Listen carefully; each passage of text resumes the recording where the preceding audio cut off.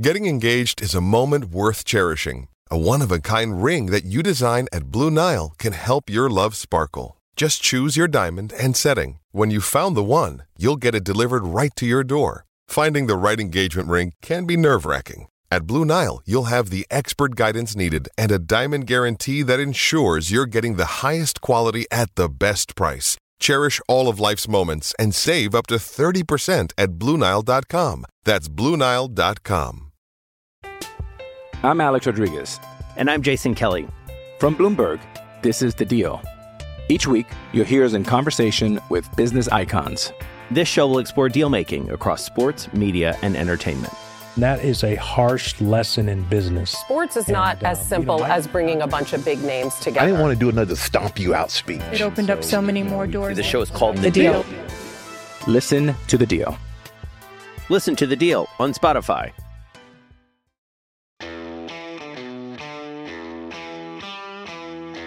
Alrighty, welcome into a late night version of Patriots Beat. It's not really late night, it's only after 8, but we're usually earlier. I'm Mike Cadlick, joined by 98.5 The Sports Hub's Alex Barth. It's Combine Week, so we shuffled up the schedule a little bit. Wanted to wait for the defense to be all set out in Indy, so all the workouts from the defense are in. So we're going to break that all down tonight. We're going to go through every position, talk about good, bad, and the ugly, whatever happened basically, from workouts, from rumors, everything there. And then just an FYI, we'll be back again on Sunday night after those are all set to break down the offense. So that's what's going on. That's the deal. We'll get into the defense and by position in just a second. But first, I want to talk about some Patriots news and rumors from out in Indy. The first of which seems to, Alex, I want to get your take on it. I sort of have mine, but I want to hear from you first about Bill Belichick is not in Indianapolis. People seem to be very up in arms about that. And it's different because he's usually there. But a lot of coaches lately across the league, you know, your LaFleurs and your McVays, your new guys, don't really do it anymore. It's sort of like sort of feels like a retreat to the middle of the country for everybody to hang out and grab beers and shoot Except the shit. McDaniel. So, Mike McDaniel went. I don't know if did you see him today? Yeah, he was on Planet Zippy. Yeah, he had no idea what was going on. That was ridiculous. But yeah, it's the clips are on Twitter. You can go watch him. He's quoting Socrates or whatever. It was weird. He was doing something other than grabbing beers. But yeah. As for the Belichick, is that legal in Indiana? I don't know. That's a good question. As for the Belichick thing, so here's where I think it's funny. The staunchly pro Belichick people are defending him not going and basically saying, hey, head coaches don't go anymore and whatever. And it's a little different with Bill, right? Because he's also the GM. And the anti-Belichick people who say, you know, they don't like Belichick because they want him to give up control. They think he's too overpowering. Right. They're knocking it as him kind of not caring. When I think those two sides should actually be reversed in how they feel about this. Because what that tells me is this is Matt Groh's show. Yeah. And when I say this, I mean the draft evaluation process. Now, I don't know that Matt Groh is going to have final say on the picks. But when it comes to who are they talking to, what are they watching, all of that, normally GM's in charge of that. But Matt Groh is the director of player personnel, essentially the second in command to the GM. He is essentially the head of the personnel department. His background is on the college scouting side. He came up as a scout before moving into his current role. This tells me and I, you know, people say, well, is it a good thing he's not there? Is it a bad thing he's not there? Well, it depends what you think of him as a scout, and it depends what you think of Groh as a scout.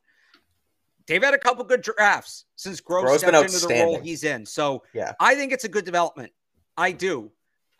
We'll see how much control he has over the draft board, and you know, whether it's Bill or Groh. But to me, this tells me that Matt Groh's role has grown significantly since last year.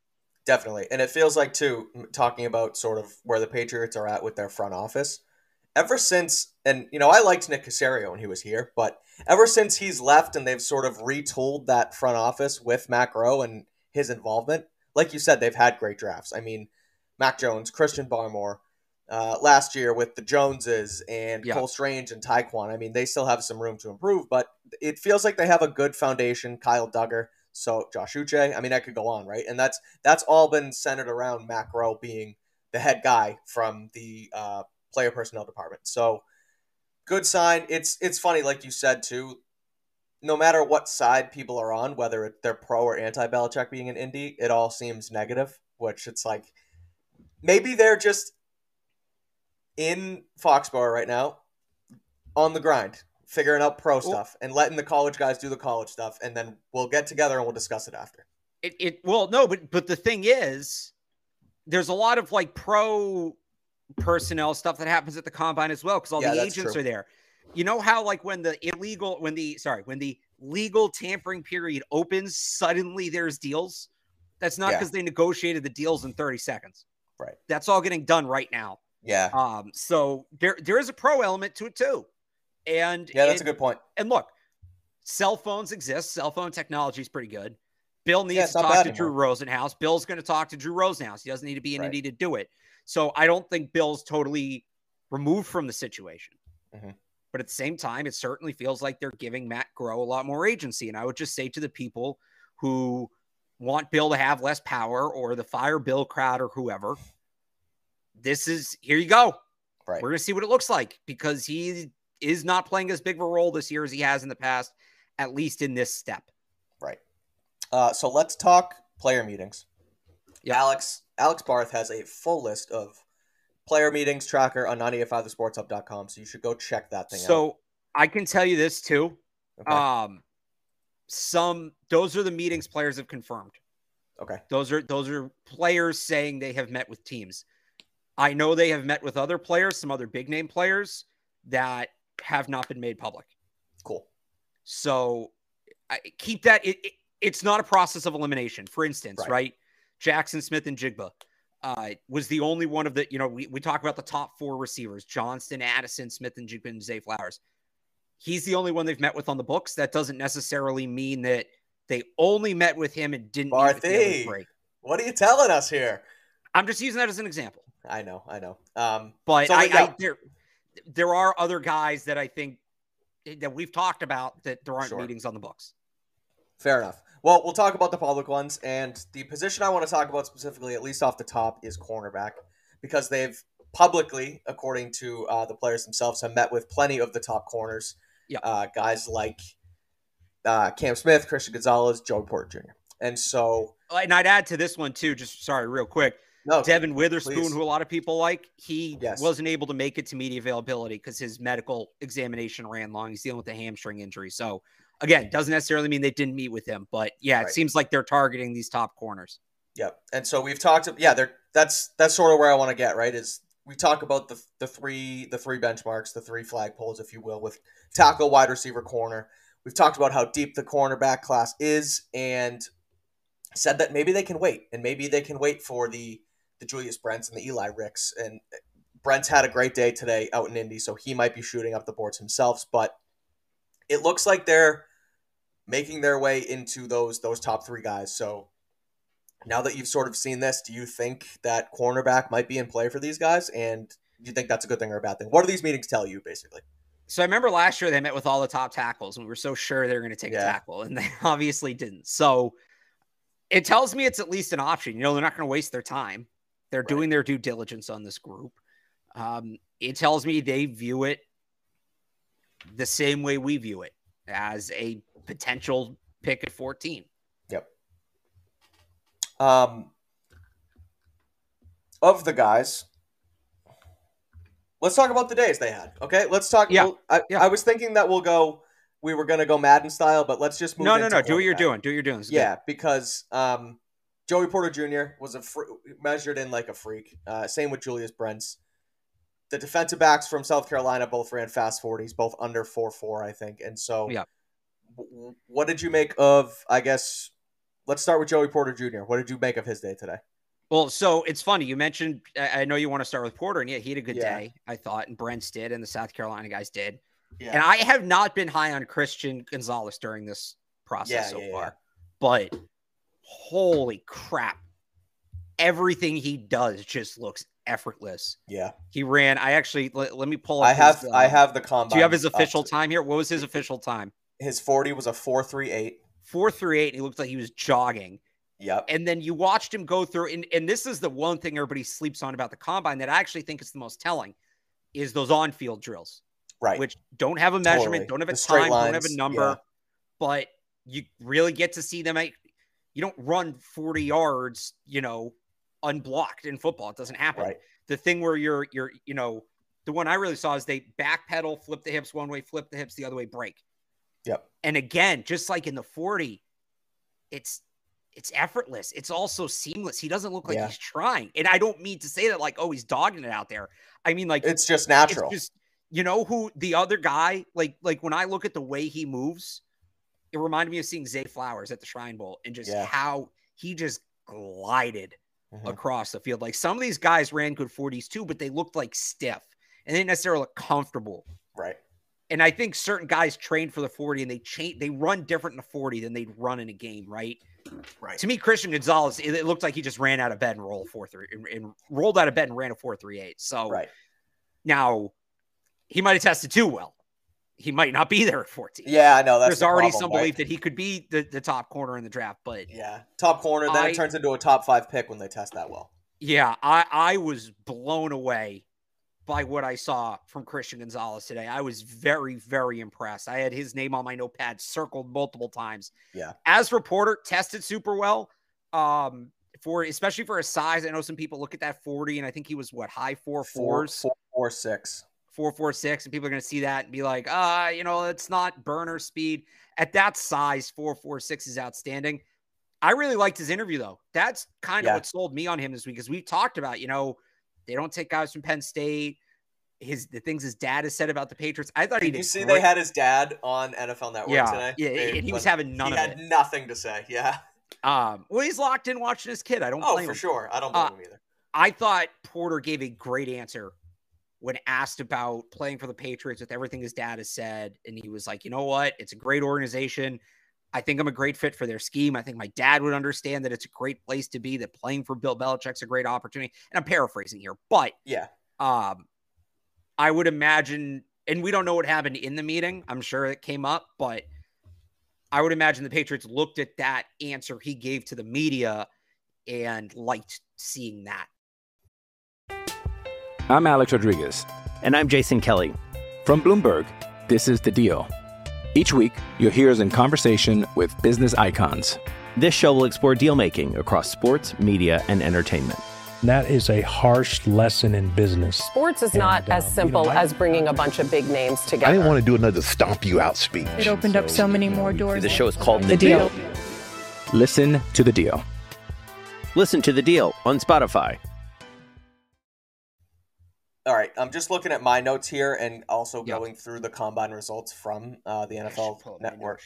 But from the NFL Network, or the NFL.com rather's website, and I see DJ Turner, the 6 foot corner out of Michigan, who ran a 4.26, the fastest 40 from the cornerback position. And he has a little bit of that size, right? He's at 6 foot, which think of 6 foot, think of like Jalen Mills size. So it's not incredibly tall, but it's tall enough to play boundary corner in the NFL. Match it with that size. He plays bigger than 6 foot as well.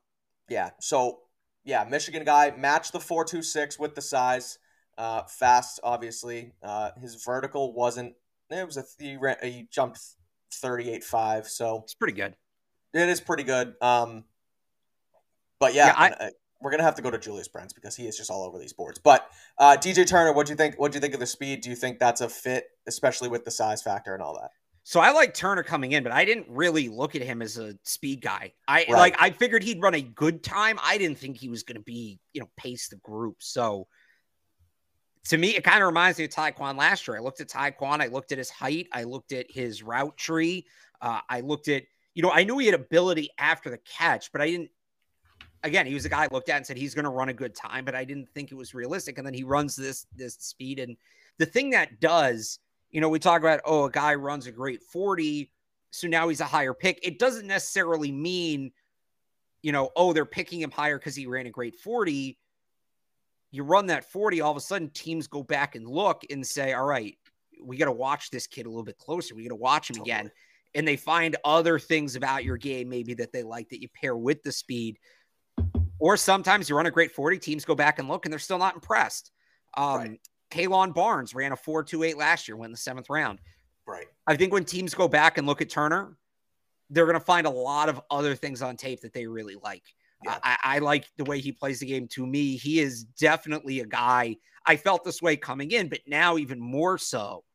He is definitely a guy we need to talk about in context with the Patriots. He's expected to go on day 2. I don't think that's going to change just the way some of the guys above him tested. I don't think he makes his way into the first round. But, do we start talking about 46 instead of 76? I think that's in play here. Sure. But, when we're doing our mock drafts and all of that, and by the way, you guys send me so many mock drafts. I love them. I apologize I don't respond. I'm actually working on something.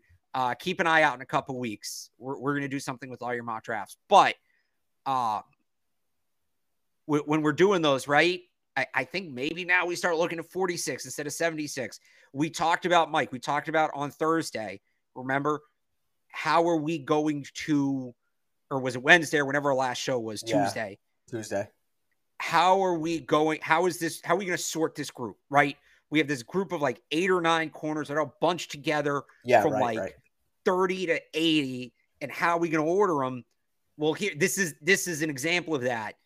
DJ Turner, he's towards the top end of that group, I think, pretty clearly now. Yeah, he's getting himself in the mix for sure. Speaking of that 46 pick, right? And we talk about Julius Brents potentially being there before today. I don't think he's going to be there at 46 anymore. I think the way he tested today, including his measurements, I just want to read through everything that Julius Brents put out today. A little on the slow, or middle of the pack rather, on the 40 with a 4.53, which at the end of the day, I know we look at these 40 times like they're gospel, but a 4.53 compared to a 4.47, for example, sounds like a huge difference. It's 0.6 of a second. And I know teams look at that and I know they go to that, but we're talking about, we're splitting hairs here. But anyway, Julius Brents, 4.53 40. His vertical jump was the second highest with a 41.5. His broad jump led the cornerbacks with an 11.6. And he measured in at 6'2", 100, and I think these measurements aren't accurate on the website, but he measured in at 6'2". So I thought he was going to come in a little taller, but his wingspan is massive. Well, he was like, it rounds up to 6'3". It was 6'2" something. Yeah, his wingspan was great. Yeah. I would have liked to see him run a better time. I was hoping he'd end up in the 4.4s. Are those times official? Because they still have the U next to it on the NFL website. It's a good question, Alex. I don't know if they're official.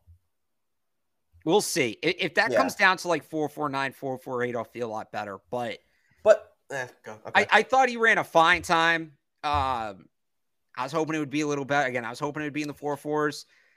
They need size. See, that's where I just don't. I just think it's not splitting hairs.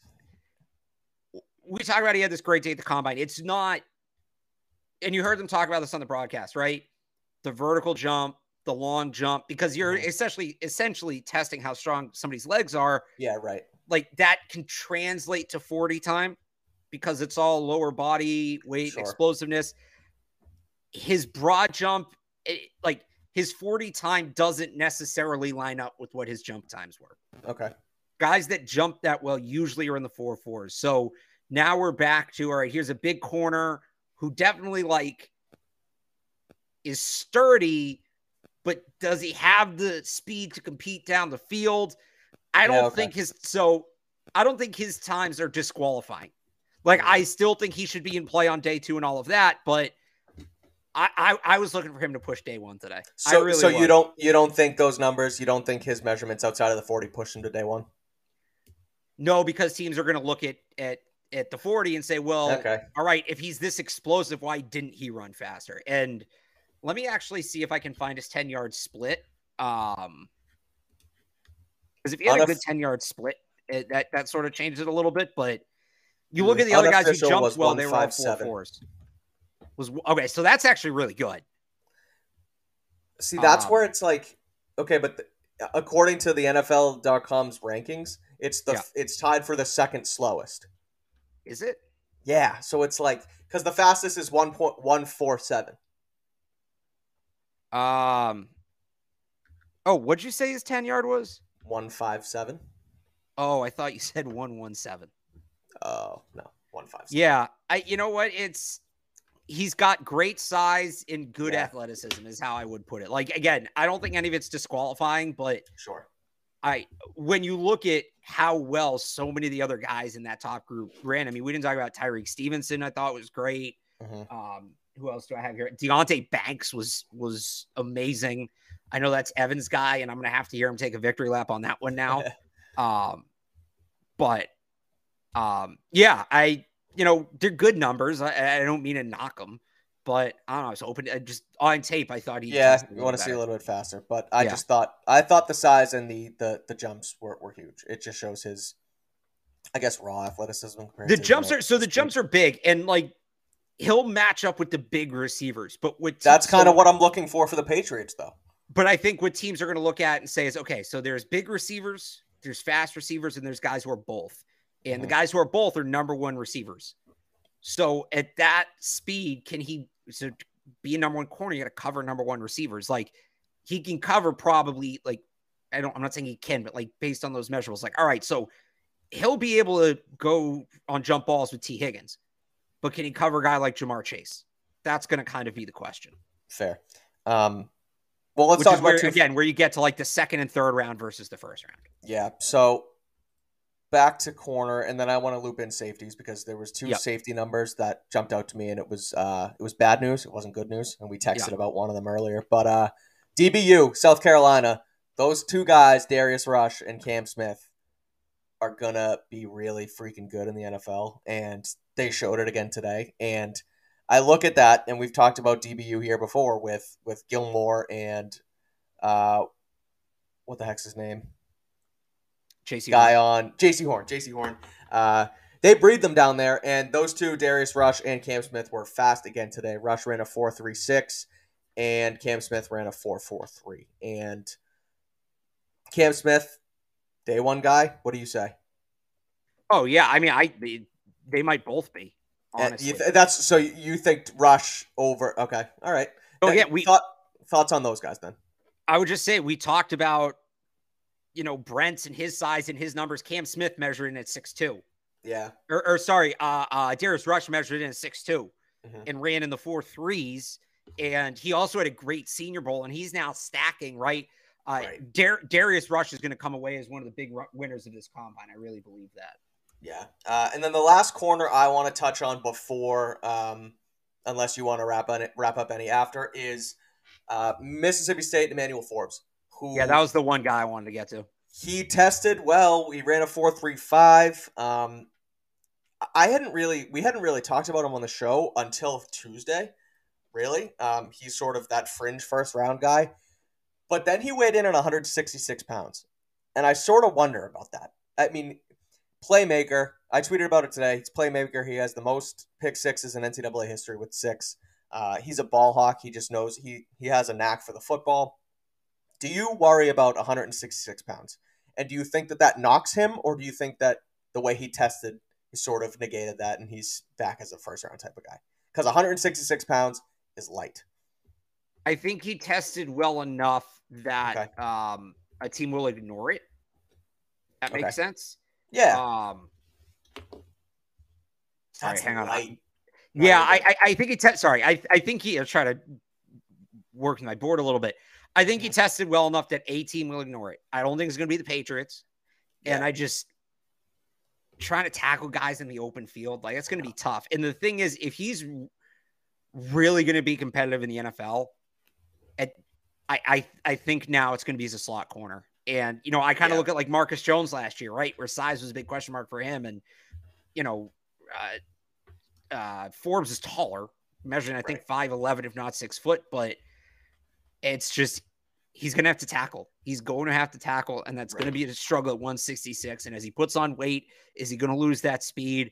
The production's excellent and the testing's excellent. So I don't think he's totally out of the first round, but I would guess the majority of teams have moved him down on their boards. Yeah, when he spoke, he said that he had played at 173, believes he can maintain 181, and said, I played in the SEC and didn't miss a game due to injury, which all valid points, but to then come in at 166 when it comes time to, to weigh in, it's tough. But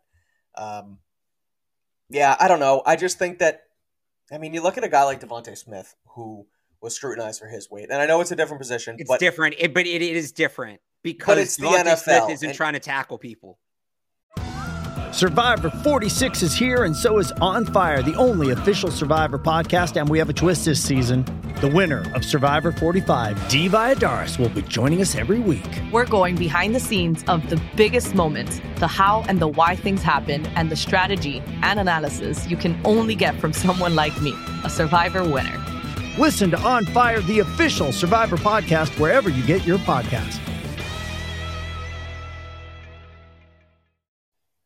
Yeah, okay.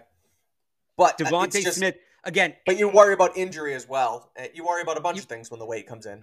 I even go beyond injury, Mike. I kind of like I just talked about Brent's. It's the opposite of Brent's. It's the opposite. It's the same, right?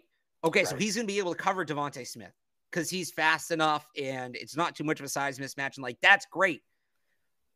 What happens when you have to play the Bengals again, like the Bengals and Chase, or when you have to play the Raiders and Devontae Adams? Like, how is he, DeAndre Hopkins, how's he going to tackle these guys? Yeah, that's fair. And he did measure in at 6'1" for what it's worth. You then wonder about, I know, but like his arms just don't. No, I'm just, you mentioned about right. If he was 5'11". Okay, so he came in at 6'1", but I think you wonder about his tackling ability.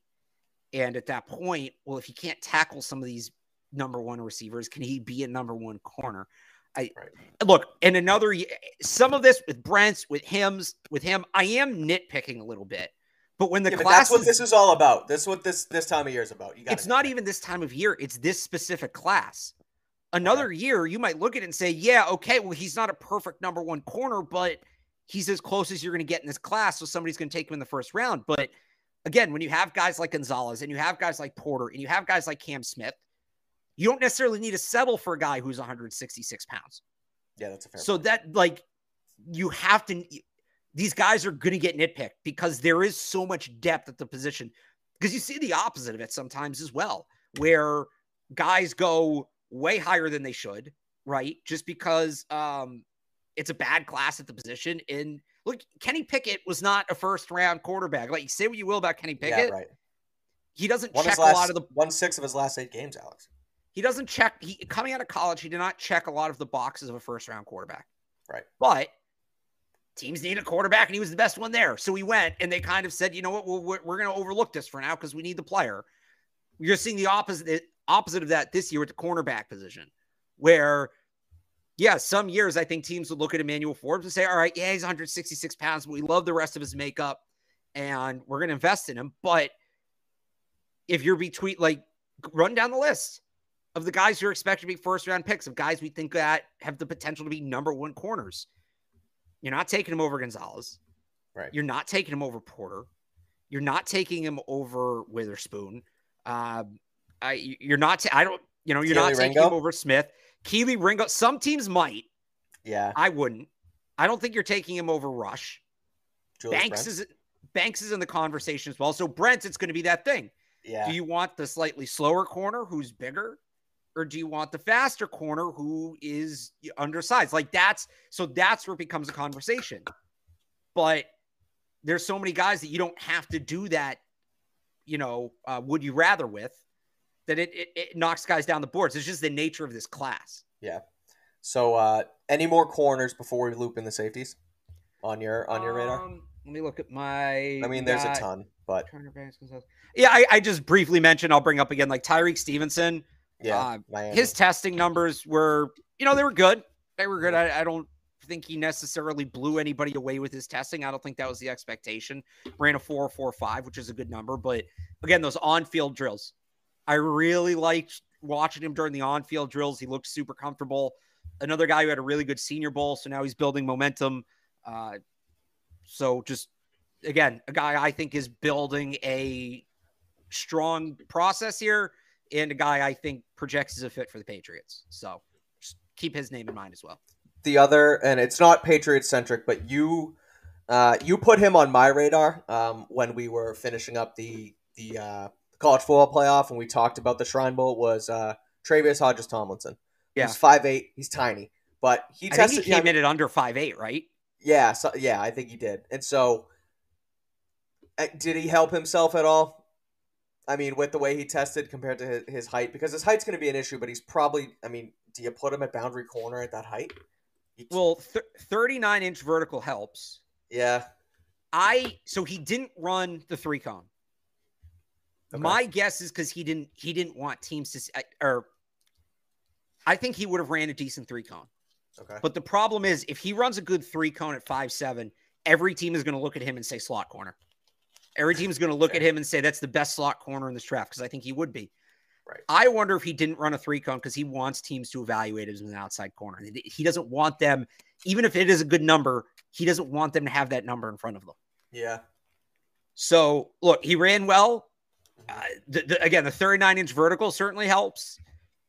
He gave teams something to think about. At the end of the day, I still think even without the 3-cone, teams are going to view him as a slot guy, because I don't think you can play on the boundary at 5'7" in the modern NFL. I don't think you can do it. I don't either. Unless you're playing the Miami Dolphins 17 weeks a year, it's not going to happen.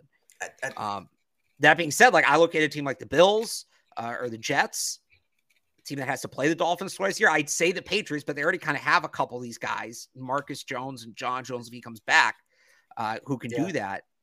But he gave teams a lot to think about, but I think he ultimately comes in as a slot corner. Yeah. I mean, at that point, just play slot. Are you like corner. fiddling with paper, by the way? Yeah, could you hear it? Yeah. Sorry. It's all good. Looping in the safeties, Trey Dean III, a guy who. Yeah. I know. He's been my guy. We interviewed him on Patriots Press Pass a few months ago during the Shrine Bowl. He had an unbelievable Shrine Bowl week. Shrine Bowl week was awesome. He was the defensive player of the week, and then he was the defensive MVP in the game. Sort of started to climb the ranks, thought of as a prototypical Patriot, just the way he talked about the team, the way the interviews went, that whole thing. And then he came out today and he ran a 4.75 40. So I know it's safety versus corner, and typically the safeties are not as fast as corners. That's just what it is. But, I mean, a 4.75. You look at Nolan Smith, the Georgia Tech defensive end, who ran a 4.39. Just Georgia. Did I say Georgia Tech? Sorry. Yeah. Runs a 4.39, and then you have Trey Dean the third running a 4.75. It's like it's not good, and I don't know how much that's going to hurt him, depending on what you see from just tape compared to the way he tests. But I was expecting much better from Trey Dean. I was too, and look, the Patriots got to work with him very closely. Yeah, so they understand what he's about. And he didn't. It wasn't just a 40. I mean, he did not have a good day today. Yeah, all over testing. They understand what he's about. They know what his play speed looks like. They saw him in game action at the Shrine Bowl. So if they're serious about him, this helps them, because we were talking about him maybe pushing the second round. Right. Now I think that 73 pick was where I was aiming for. Right. Dean. Now you're looking at probably fourth round at best. Yeah. So if the Patriots feel like this was a fluke, they're in great shape, and this becomes the benefit of going to the Shrine Bowl.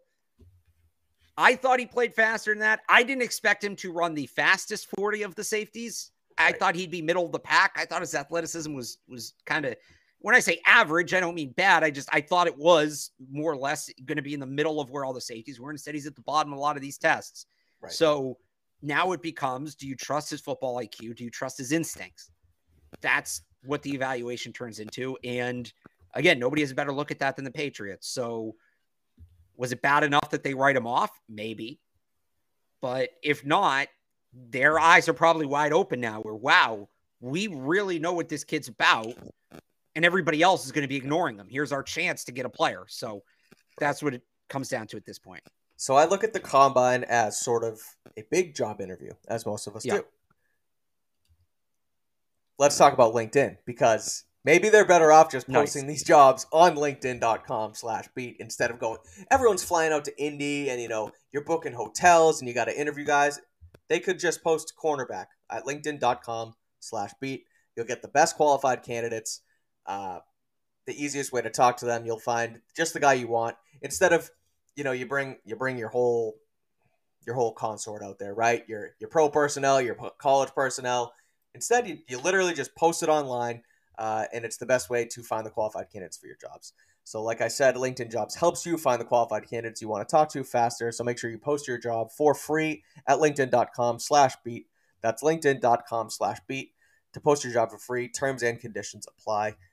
Again, linkedin.com/beat to post your job for free. When we started talking Combine, I just knew that I had to loop in LinkedIn that way. It was too good with the job interviews, Alex. So thanks. No, that was very well done. Pretty smooth. Thanks for letting me have the soapbox. So linkedin.com/beat. Another safety who looked a little slow to me was Chris Smith II.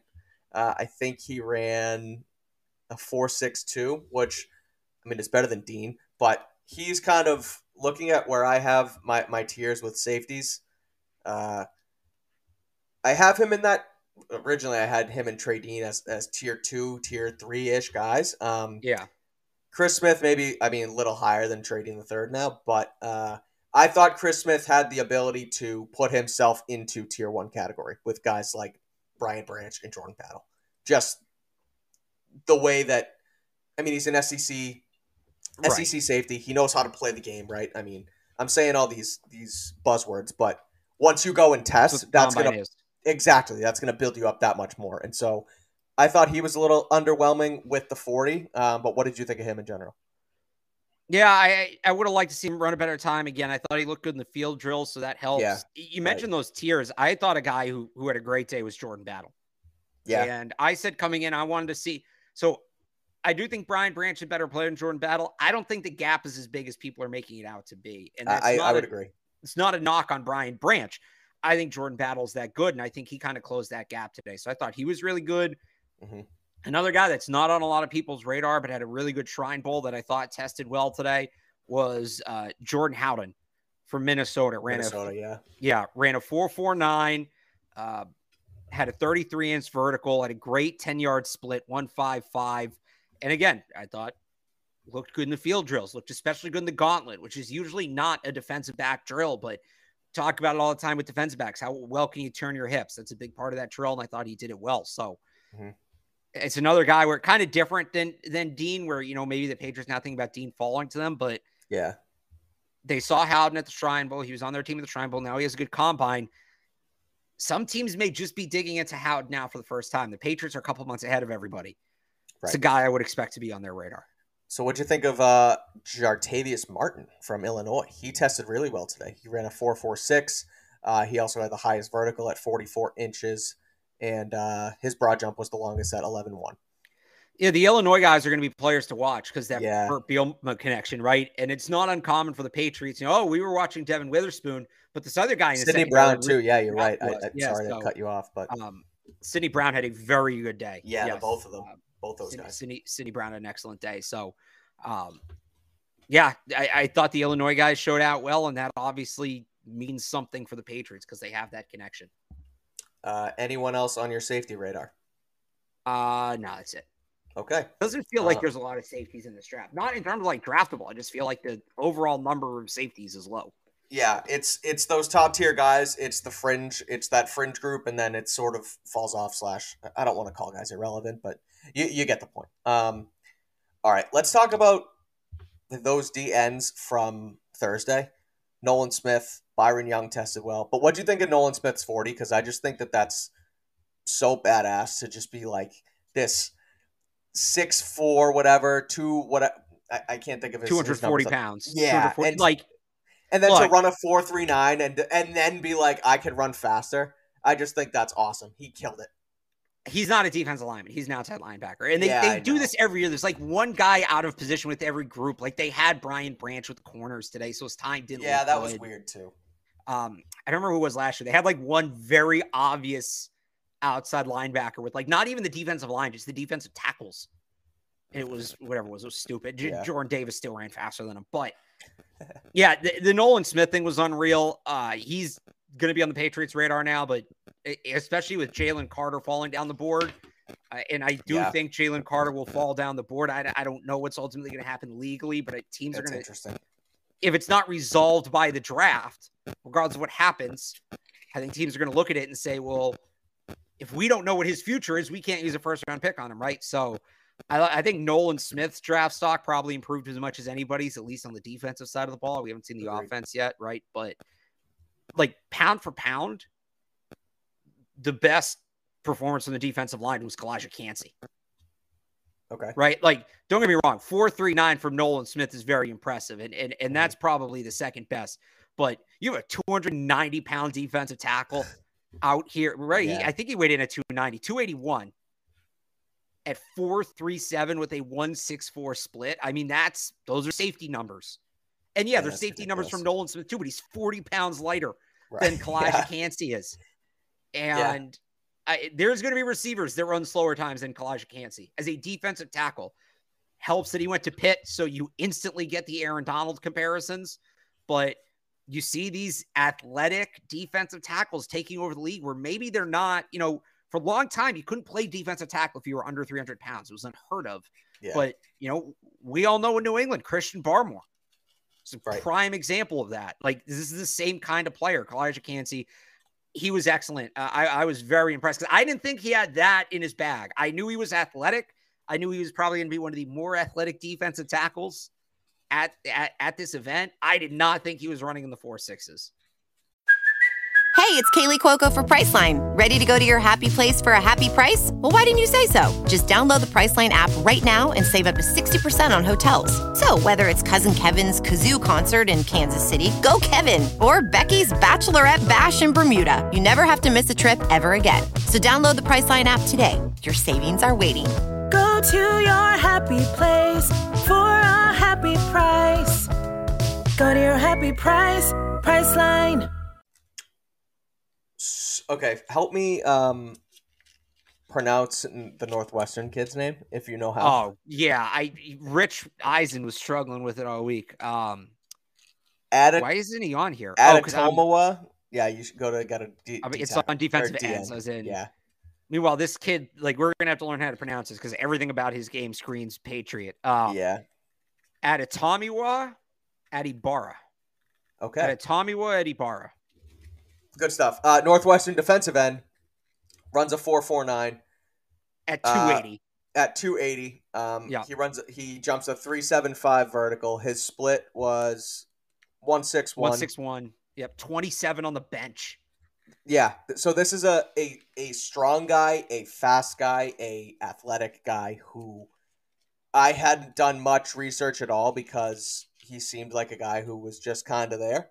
And then he comes out and he tests and he turns himself into a name. That's why I love the combine because you can do all the film work and all the research you want to do on draft boards and go through schedules and games and find guys with stat lines, and then you go into some of their film. But you don't really, you'll still find plenty of gems. There's so many guys. Right. When these numbers come out. We shouldn't have missed him. He was the defensive MVP at the Senior Bowl.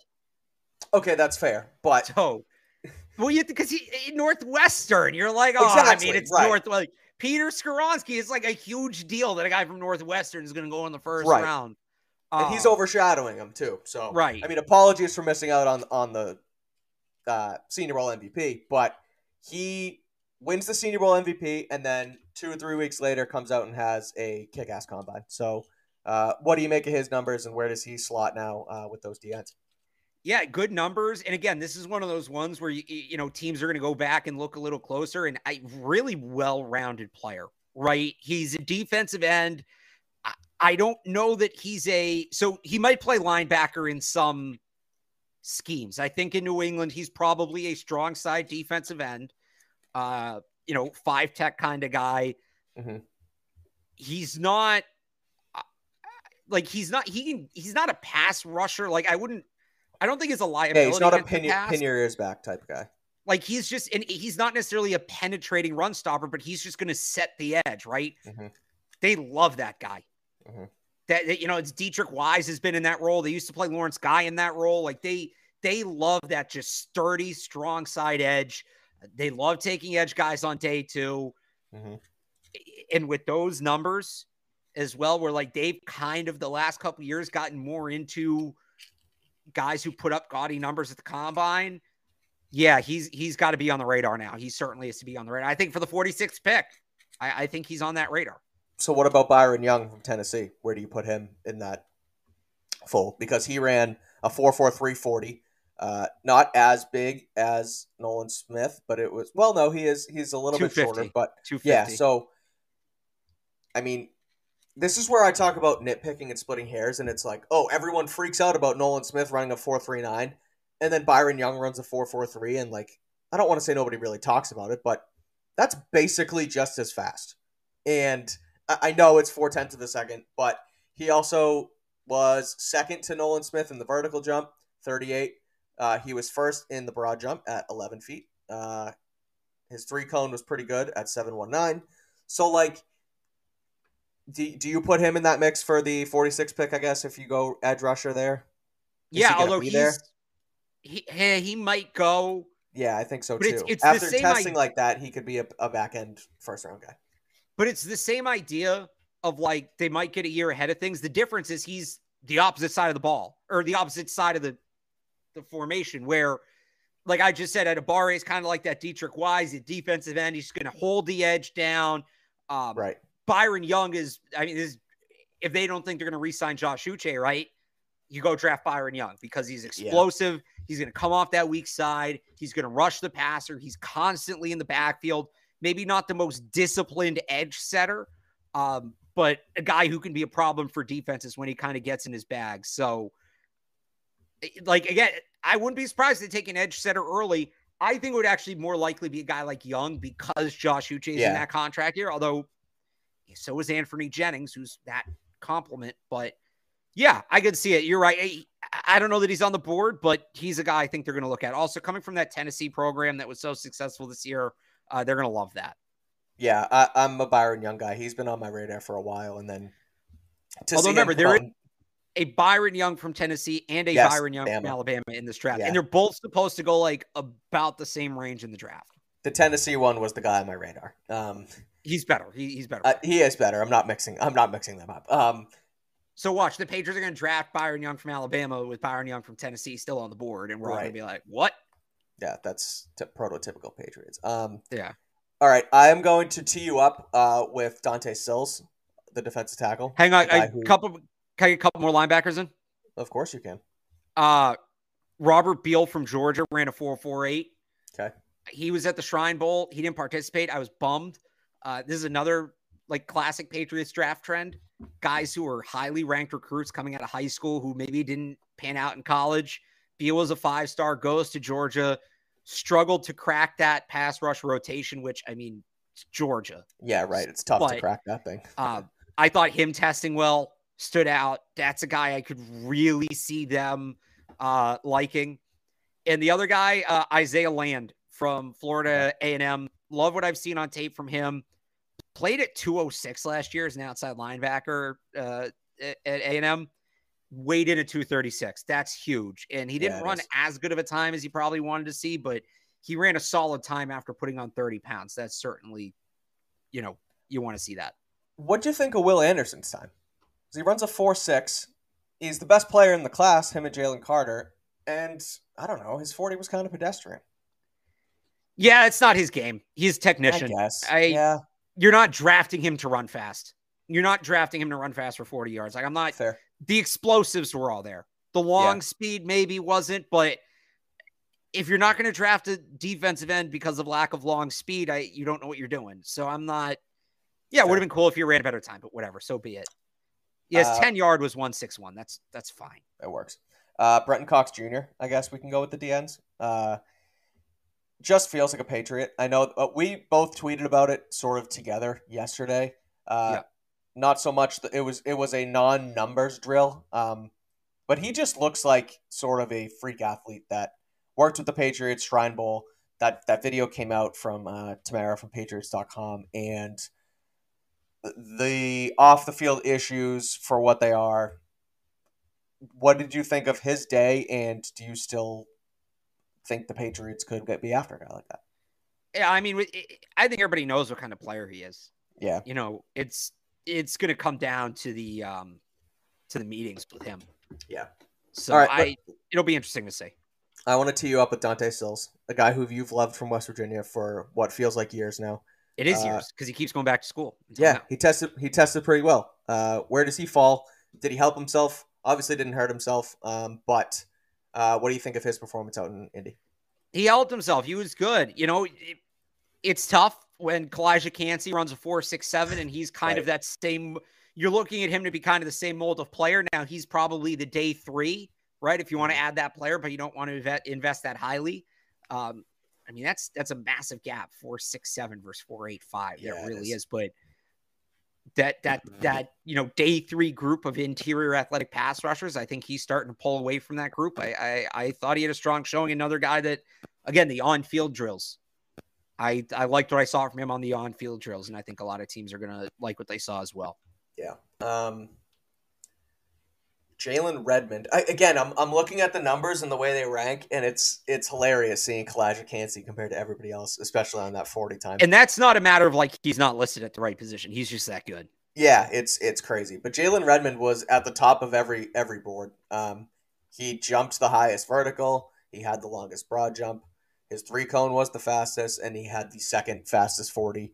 So call it the fastest 40 because Kalijah Kancey is an anomaly. Right. Jalen Redmond from Oklahoma tested out of the books today. And it's interesting because some of the evaluators coming in, the big knock on him was his athleticism. Which is great. Everybody needs to go back and rewatch it. How does that happen? Because it's so like 600 players, and at a certain point, it all starts to run together. Yeah, I guess. He's a guy that I think is going to get heavily reevaluated. I just find that hilarious that everybody, and I guess you can include myself and you in it as well. I mean, we all talk about the draft, and we all want to be right, and we all think we are, and we put in the work, but then something like this happens, and it's like you said, his athleticism is not. That's why we do it. Out. I know, but and look, like it's funny.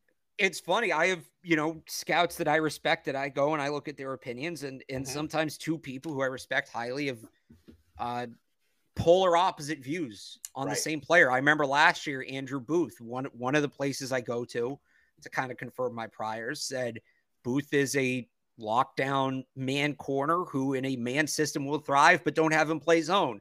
Yep. And another spot I go to that, again, I trust and is usually pretty spot on, said teams who play man should not consider drafting Booth. He's a zone corner. So it's awesome. You get those sometimes because everybody sees it differently. Everybody's watching it through a different lens. Does Monday at the office feel like a storm? Not with Microsoft Copilot. That feeling when Copilot gets everyone up to speed instantly? It's sunny again. When Copilot simplifies complex data so your teams can act, that sun's shining on a beach. And when Copilot uncovers hidden insights, you're on that beach with your people, and you find buried treasure. That's Microsoft Copilot. Learn more at Microsoft.com/AI for all. Yeah. There are players, for instance, people ask me about neutrally that I say I'm not a fan of. Doesn't necessarily mean I don't think they're a good player, but I'm watching this for the majority of the point through a Patriots lens. Right. So I might look at a guy and say, yeah, I understand he's a good football player, but I don't like him for the Patriots. So you get all these weird anomalies in it. Speaking of that, just quickly, the other thing I find funny is with that, and we're Patriots. We write and we report and we cover the Patriots. And so I'm on Twitter and I'm looking at, guys getting cut and guys are trade bait and all this stuff. And I try and see, and I'll tweet about it. Is this good for the Patriots? Because could it fit this way and why? Right. And so many people tweet at me and you think everybody can fit with this team? Like, oh, you just want everyone. Yeah. I'm like, yeah. No, I just look at it that way. Could they fit? Maybe. If they don't, maybe not. But that's put it up for debate and we'll see what happens. But yeah, like you said, we're looking through it, at it through a Patriots lens. While we're on this topic, hang on real quick. And I don't know if you have any more defensive linemen you want to get to, or I guess we still got to do the inside linebackers. But inside linebackers is how I'm going to finish it off. I was going to get to this as well. So go ahead. Did want to get to this. Yeah. Them meeting with Anthony Richardson, because we're talking about, we think every player is a fit for the Patriots. I wrote a column about this on 985thesportshub.com yesterday. Mm-hmm. All right. So the Patriots meet with a quarterback who's, I think, top 3 in the class. Most people have top 4, could be a top 10 pick. Yep. It's Mac Jones on the hot seat. Ooh. I would remind everybody of a couple of things. The Patriots view the combine as a fact-finding mission. That is overall. Mm-hmm. They have they have always interviewed players well out of their range. Yep. And a lot of the times the players they interview end up that are out of their, like they talked to Sauce Gardner last year. They were never going to draft Sauce Gardner. But a lot of the times these players, like there's 4 or 5 players every year that they have no shot at drafting that they talk to. I feel like more often than not, those players end up on the Jets, the Dolphins, or the Bills. Because guess what? Come April 27th, once Anthony Richardson gets drafted by another team, you can't talk to him anymore. That's tampering. So it's a great chance to go in there and say, hey, what do you think your weaknesses are in your game? And a quick look at the Patriots' upcoming schedule, you factor in trade-ups and whatnot, I count 7 opponents who I realistically could see drafting Anthony Richardson. I don't think they met with Anthony Richardson because they think he's replacing Mac Jones. I think they met with Anthony Richardson because they were doing advanced scouting for their 2023 schedule. And to anybody who says I'm being a homer, I have Mac Jones blinders on, I would remind everybody the Patriots went to Trevor Lawrence's pro day in 2021 when they were not going to draft Trevor Lawrence. Right. But the Jaguars were on their schedule that year, and it was never officially reported, but it was kind of like one of these things that like, oh, they want to make sure they can beat Trevor Lawrence when they face him. So they're going to watch him up close. I remember when that happened. I think that's what happened with Anthony Richardson. We'll see if they met with Levis. We'll see if they met with Stroud. But at the same time, those guys could be Jets. They have to play the Colts this year. Those guys could certainly end up being the quarterback for the Colts. I think that they're scout. I think it's advanced scouting for the schedule. I don't think they're talking to Anthony Richardson because they're seriously considering drafting him. At one time was a shameless Colin Cowherd fan. And at one point during COVID, when I was working from home, I was watching the Colin Cowherd show from 12 to 3 on Fox every single day. And when that Patriots going to Trevor Lawrence's pro day happened, Cowherd ran a segment like, Belichick's going to trade up or they're going to tank and they're trying to go get Trevor. Right. And it was this whole thing. And I was like, oh my God, maybe it's going to happen. Obviously it didn't happen, but I want to do quick quarterback news before we finish up with the linebackers while we're on the topic. Josina Anderson reported today that, and I'm going to read her tweet verbatim. She was told that multiple people have been made aware within the Dolphins organization that the team will explore all options at quarterback. This decision continues to linger on a long-term deal and the 5th-year option of Tua. Who said that on the show on Tuesday? And was said, you really think they would move on from – I'm just saying. I know. And I'm not a Tua guy, but I thought they would at least do it this year. I thought they would go with Tua this year and then see where they were at. But it sounds like they might still dip their toes in the Aaron Rodgers, Derek Carr water. So that makes the AFC East that much harder for the Patriots. Well, I would even say, you know what? That's another one where I know they don't have a first-round pick this year, but they've got some coming up from that Tyreek Hill trade. Mm-hmm. Do they move up for a guy like Anthony Richardson, knowing they have a year behind the scenes to put it all together? Richardson would be a fantastic fit in that offense. And again, if you're the Patriots, you got to see him twice a year. Right. Get what you can now. Just come April 27th, you can't talk to him again. So what does Bill know? Yeah. Interesting. I thought that was good. And for the record, I totally believe Mike McDaniel doesn't know what's going on with Tua because I don't think Mike McDaniel knows what's going on, period, based on his interview on NFL Network. Yeah, Mike McDaniel is something else. And he calls a damn good offense, but he is something else when it comes to being a head coach. And I've thought that all season long, that sort of quirkiness that is Mike McDaniel, I thought it worked when they were winning. But when you lose 3 in a row and that guy at 5'6" and whatever has to come in and try and rally his a bunch weirdo leather jacket. Yeah, he's in over his head. He and maybe in year 2 he'll have it figured out, but he was in over his head last year. I would agree. All right, let's wrap up with the linebackers before we get out of here. There's one on my board and maybe a second, but the one that jumped out to me was Trenton Simpson from Clemson. I mean, he was probably a top 3 linebacker anyway, but he tested really well. I like where he's at. I like his size. I liked his speed. He ran a 4.43, which is pretty good. That's basically, I like seeing speed out of backers. if you talk about the Patriots and they want to find that speed at the linebacker position, he's a big dude, and he showed that he can run too. So I liked what Trenton Simpson did, at least in the 40. I thought that was huge.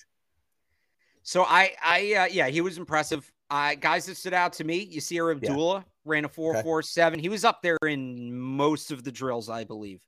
Yeah. 36.5-inch vertical, 10.9 broad jump. Guy saw at Shrine Bowl flying around the field. So great athlete, plays with a high motor. You love to see that.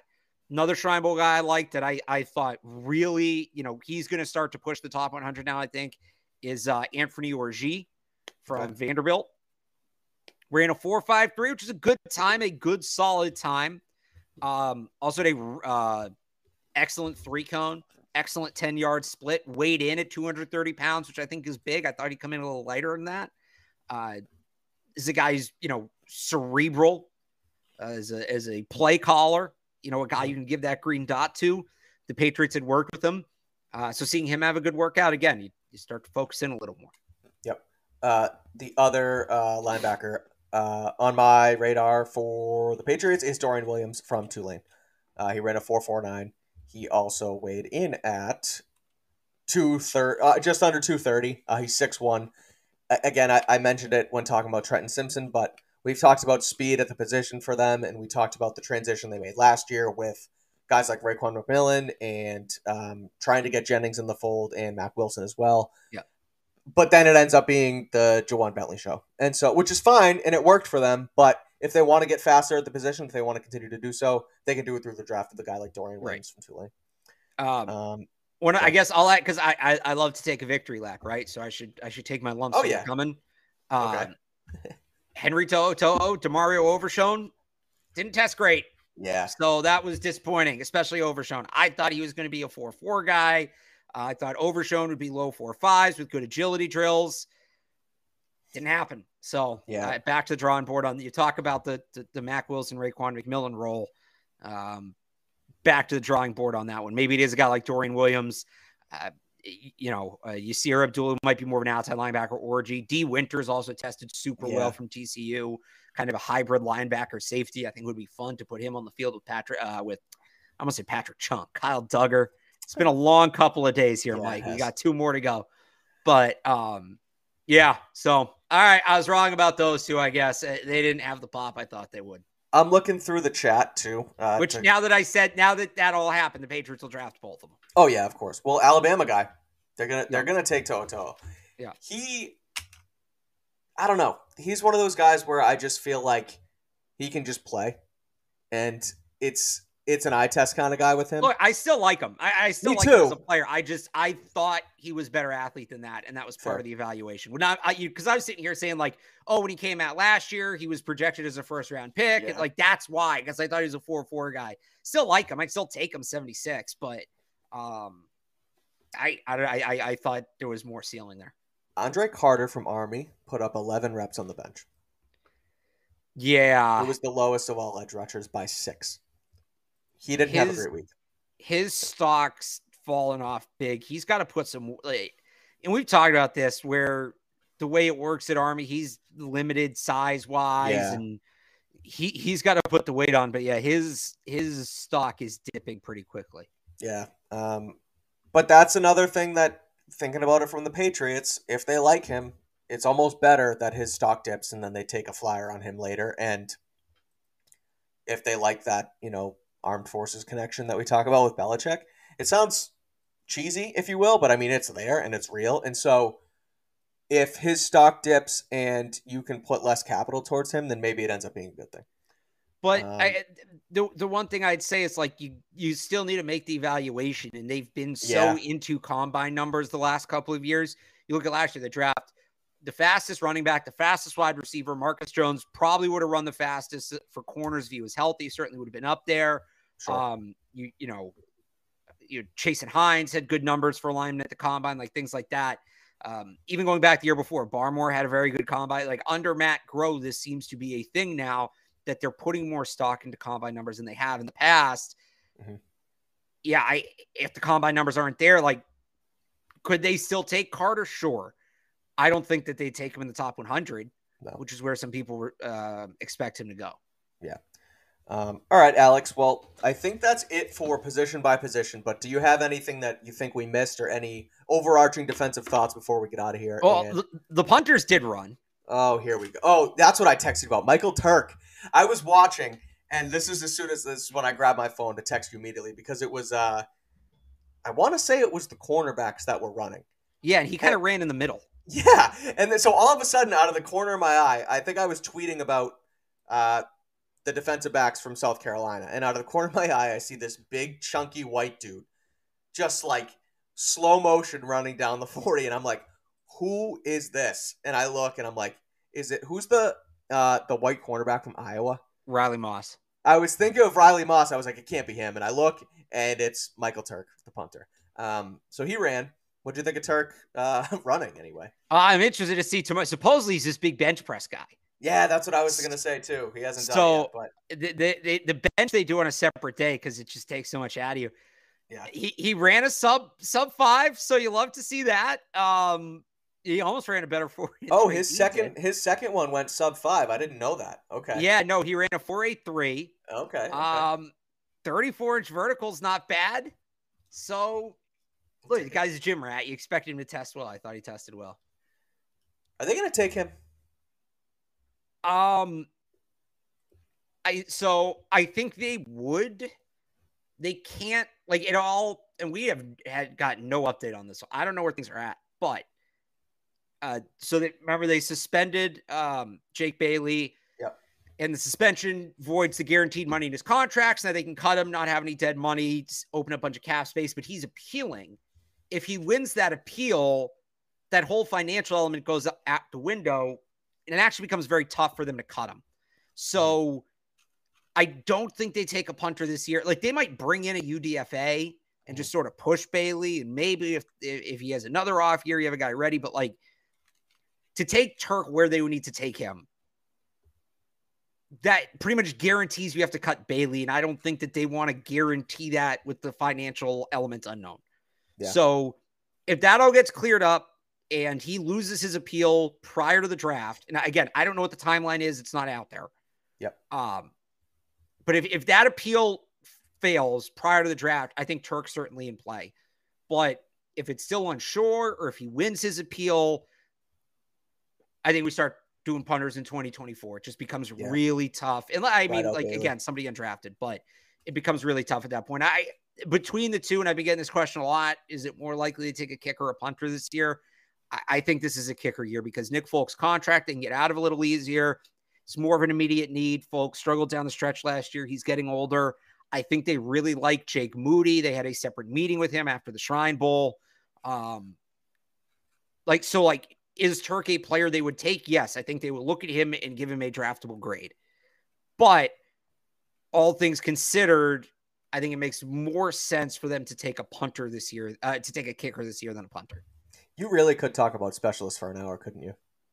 Look, when you get started doing this, right? And I obviously started when Brady was still here and they were winning Super Bowls and all that, or Super Bowl. I technically started in 17. Talking about how good Tom Brady is, you get lost in the noise. Everybody's doing that, right? So, and especially when I was working with Evan, and Evan hates special teams. He only wants to break down tape of guys who are going in the top 50. So you got to find a way to stand out. And nobody was talking about special teams at that point. And they were moving on from a kicker for the first time in like decades. Mm-hmm. And then they drafted Jake Bailey high, which nobody saw coming. And it's how you build a brand. So find your niche, baby. Find your niche, but not special teams, because that's mine. Like I started I started honestly, like the punter hang time thing, right? Yeah. Everybody, like that was one of the first things that like I got noticed for. Because and this was before I worked at the Hub. They were reading them on Zolak and Bertrand. I did that as a joke. I had the timer out because I was just curious. And I was like, what, are you going to tweet it? I was like, yeah, you know what? I am. And I did. And it got a ton of response. And it just kind of became a thing. So, I have a special teams background. Just not sounds dumb to say. Let's hear it. What'd you do? I went to a D3 school, right? So we obviously covered the team a lot more closely. And there's only one kid in my major on football team, and he was the kicker. And he basically, when I told him, I was like, hey, man, I'm going to be covering the team. He goes, all right, if you're going to cover the team, you're going to know how special teams works, because nobody who covers football knows how special teams works. So he'd, I'd go to some of the special teams meetings. He'd walk me through stuff at practice. The punter would walk me through stuff. The long snapper, the special teams coach, like they wanted me to know it. That's awesome. Because I was covering the team and they wanted to be represented correctly. So I sort of had some of that knowledge and I went with it. And so, yeah, I can talk about it because I've spent time doing it. You're not going to get this anywhere else, folks. Whoever's still watching here, thanks for coming in at I don't think I've ever told that story on air or anything. So there's where my special teams background is. You will never get that much in-depth That's why I talk about it so much. Yeah. On the Patriots or in the NFL, frankly, than you will from Alex Barth at 98.5 or on Patriots Beat. So that's going to do it for us tonight. We went through every position from the defense. So now the offense is set to work out Saturday and Sunday. So we will be back Sunday afternoon, Sunday night-ish, whenever they finish up. I think so. I think they're done at 6 or 7. We'll on the hour. So whenever the drills end, the top of the next hour, we'll be back on. They've been kind of a little loose with the schedule. Things have been running over. So just follow us on Twitter. Follow Patriots CLNS. We had that graphic up today, right? It'll be like that. We'll get you up. Yeah. Just Sunday night at some point. Sunday night at some point. We'll keep you updated. Follow us on Twitter at Real Alex Barth, at Mike Kadlick, Patriots CLNS on Twitter as well. Subscribe to the YouTube. Read Alex on 98.5thesportshub.com. Read myself at clnsmedia.com. Stay tuned for the best draft coverage moving forward. Again, we'll be back Sunday to break down the offense. But until then, have a good weekend. Thank you all for watching.